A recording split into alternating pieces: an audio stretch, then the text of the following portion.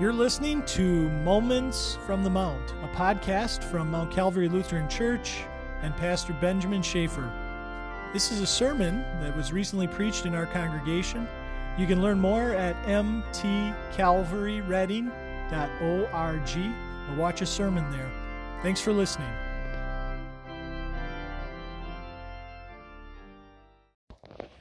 Grace and peace are yours from Jesus Christ, who is the faithful witness, the firstborn from the dead, and the ruler of the kings of the earth. Amen. God's word for us this morning on Christ the King Sunday is from the book of Colossians. Now, St. Paul never actually served the Colossian congregation like he did some of the other churches, but he was in the city of Ephesus, which was nearby, and so he was aware of these Christians in Colossae, and he wrote these words to encourage and educate them about Christ our King. He wrote in chapter 1, verses 13 through 20. For he has rescued us from the dominion of darkness and brought us into the kingdom of the Son he loves, in whom we have redemption, the forgiveness of sins. He is the image of the invisible God, the firstborn over all creation. For by him all things were created, things in heaven and on earth, visible and invisible, whether thrones or powers or rulers or authorities, all things were created by him and for him. He is before all things, and in him all things hold together. And he is the head of the body, the church. He is the beginning and the firstborn from among the dead, so that in everything he might have the supremacy. For God was pleased to have all his fullness dwell in him, and through him to reconcile to himself all things, whether things on earth or things in heaven, by making peace through his blood shed on the cross. This is the word of our God. Dear friends, today is Christ the King Sunday. It is the last Sunday of our church year calendar. So in a lot of ways, you could actually say that today is kind of like New Year's Eve for us as liturgical Lutherans. And so what do people do on New Year's Eve? Okay, they party, right? So today, think of worship today as a celebration of Christ the King. But I want you to think a little bit more deeper. You know, at the end of a year, a lot of times we spend a moment or two thinking back upon the year. The struggles, the surprises, the sadness, the joy. And then we often look forward to the new year and we tell ourselves, this year is going to be different. I'm not going to eat my weight in Hershey's chocolate. I'm going to exercise. I am not going to just be a lump on the log at work. I'm not just going to do the bare minimum. I'm going to get that promotion at work. This year, we're going to take that trip. This year, we're going to start enjoying life. Things are going to be different. Now why do we do that? Why do we do that? Well, there is this universal human desire to exert some control, especially when things in life seem out of our control, or at least not going the way we want them to. Now, whether you're somebody who makes, New Year's resolutions or not, we all have this desire. We all have this one thing in common. We want some control. But spoiler alert, you and I are not in control of this universe. And there are so many things, the ultimate control of which are is out of our power. Today we get a glimpse into the real workings of our universe. We get to see Christ, our King. No matter who you are or what's going on in your life, your plans, your thinking, no matter if things are going the way you think they should go in your life and you're just fine, you're content with it, or whether they are not going so well, the reality is that our plans, our hopes, our dreams will slip through our fingers. And all too easily, our sense of control evaporates like the morning mist. So how do we react when this happens? What do you do when things seem to be unraveling around you? Well, God's Word from Colossians chapter 1 speaks directly to those kinds of questions. We humble ourselves in the presence of the King. Christ, our King, is holding everything together. His kingdom is never ending, and in all things, He reigns victoriously. Christ, our King, lives to help, to comfort, to sustain, and to save us. Paul's words to the Colossians are one of the most beautiful descriptions in the New Testament of Christ, our King. He is the image of the invisible God. In Christ, what is invisible becomes visible. The Almighty, the incomprehensible God becomes understandable to you and me. We see who Christ is. We see that He is supreme over all things. And Paul talks a lot about Christ's supremacy here, how He goes beyond the things of this world, the people of this world, the ideas of this world. And so we can celebrate Christ the King Sunday because our King holds it all together. He does it by sustaining and creating you and me. He does it by redeeming and rescuing us from the kingdom of darkness. First, let me just give you a little insight into the congregation at Colossae and the city of Colossae. You know, according to best historical estimates, according to history, within roughly a year of receiving Paul's letter, the Colossians suffered a major earthquake, and it wiped out the city. And as best as we can tell, it was not rebuilt, and the people probably just moved elsewhere. So who was in charge of that disaster? Mother Nature? No, Jesus Christ, the King of Kings and Lord of Lords. You see, the things of this world, they fade away. The wealth, all the things we build, they just don't last. But Jesus' kingdom is an eternal kingdom, and His glory never fades. See, Paul wrote to the Colossians because he was concerned for them. Not just because they were living in a world that is fading away and this world is sick with sin, but there was a false teaching that was infiltrating the congregation in Colossae. The thinking of this false teaching is that Jesus wasn't that impressive, that there was a higher knowledge, a more sophisticated spirituality, and you had to kind of move beyond this Jesus, the King sort of stuff, and you had to get at real knowledge, real wisdom, real power, and then you'll be something special. And yeah, Jesus is important, they'd say, but you've got to get this higher knowledge, this more intellectual understanding of things. And the Colossians were falling for that false teaching. And so Paul directed them right to the source, right to the root, that Christ is the firstborn over all creation, which means that Christ is superior to all created things and people. By Him all things were created, and He is holding, and in Christ all things hold together.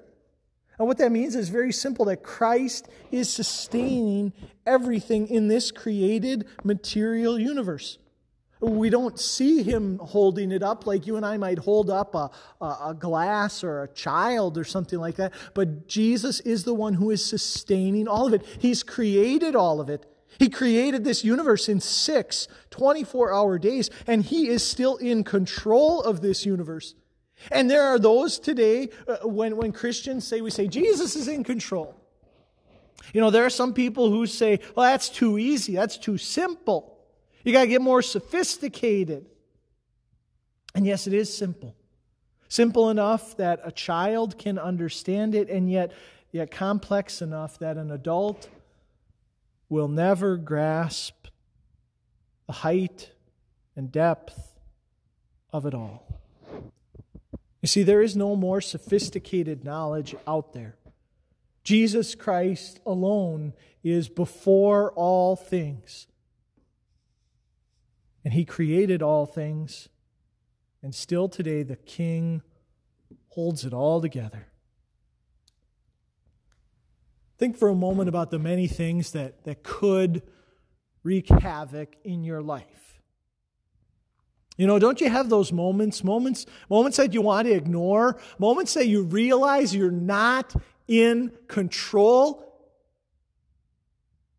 You know, it's the moment you hear that your dad has had a heart attack and he's being rushed to the hospital. It's the moment that you are walking out of work and your boss stops you to hand you a pink slip. It's the moment that you see your child struggling in life. And in all these moments, you become supremely aware that you are unable to do anything about it. And even in these moments, we must ask ourselves, who is in control? Who controls the cancer, the economy, the dementia, the famines, the fires, and any number of other things going on in our world? The president? Is he in control? The doctors? The power company? Christ is the supreme ruler of all creation. And yes, God has built into our world what's called human contingency, and we have a role to play in all of this. But who is supreme? Who is ultimate? Who is eternal? Whose kingdom never ends? That doesn't mean that God tells us why all these things are going to happen or why He allows them to happen. But we know that He is in control of this created universe, and that you and I are part of His eternal kingdom. He has rescued us from the dominion of darkness. We are royalty. We are part of His royal family. And our King is holding it all together. He has the perfect plan for you and me.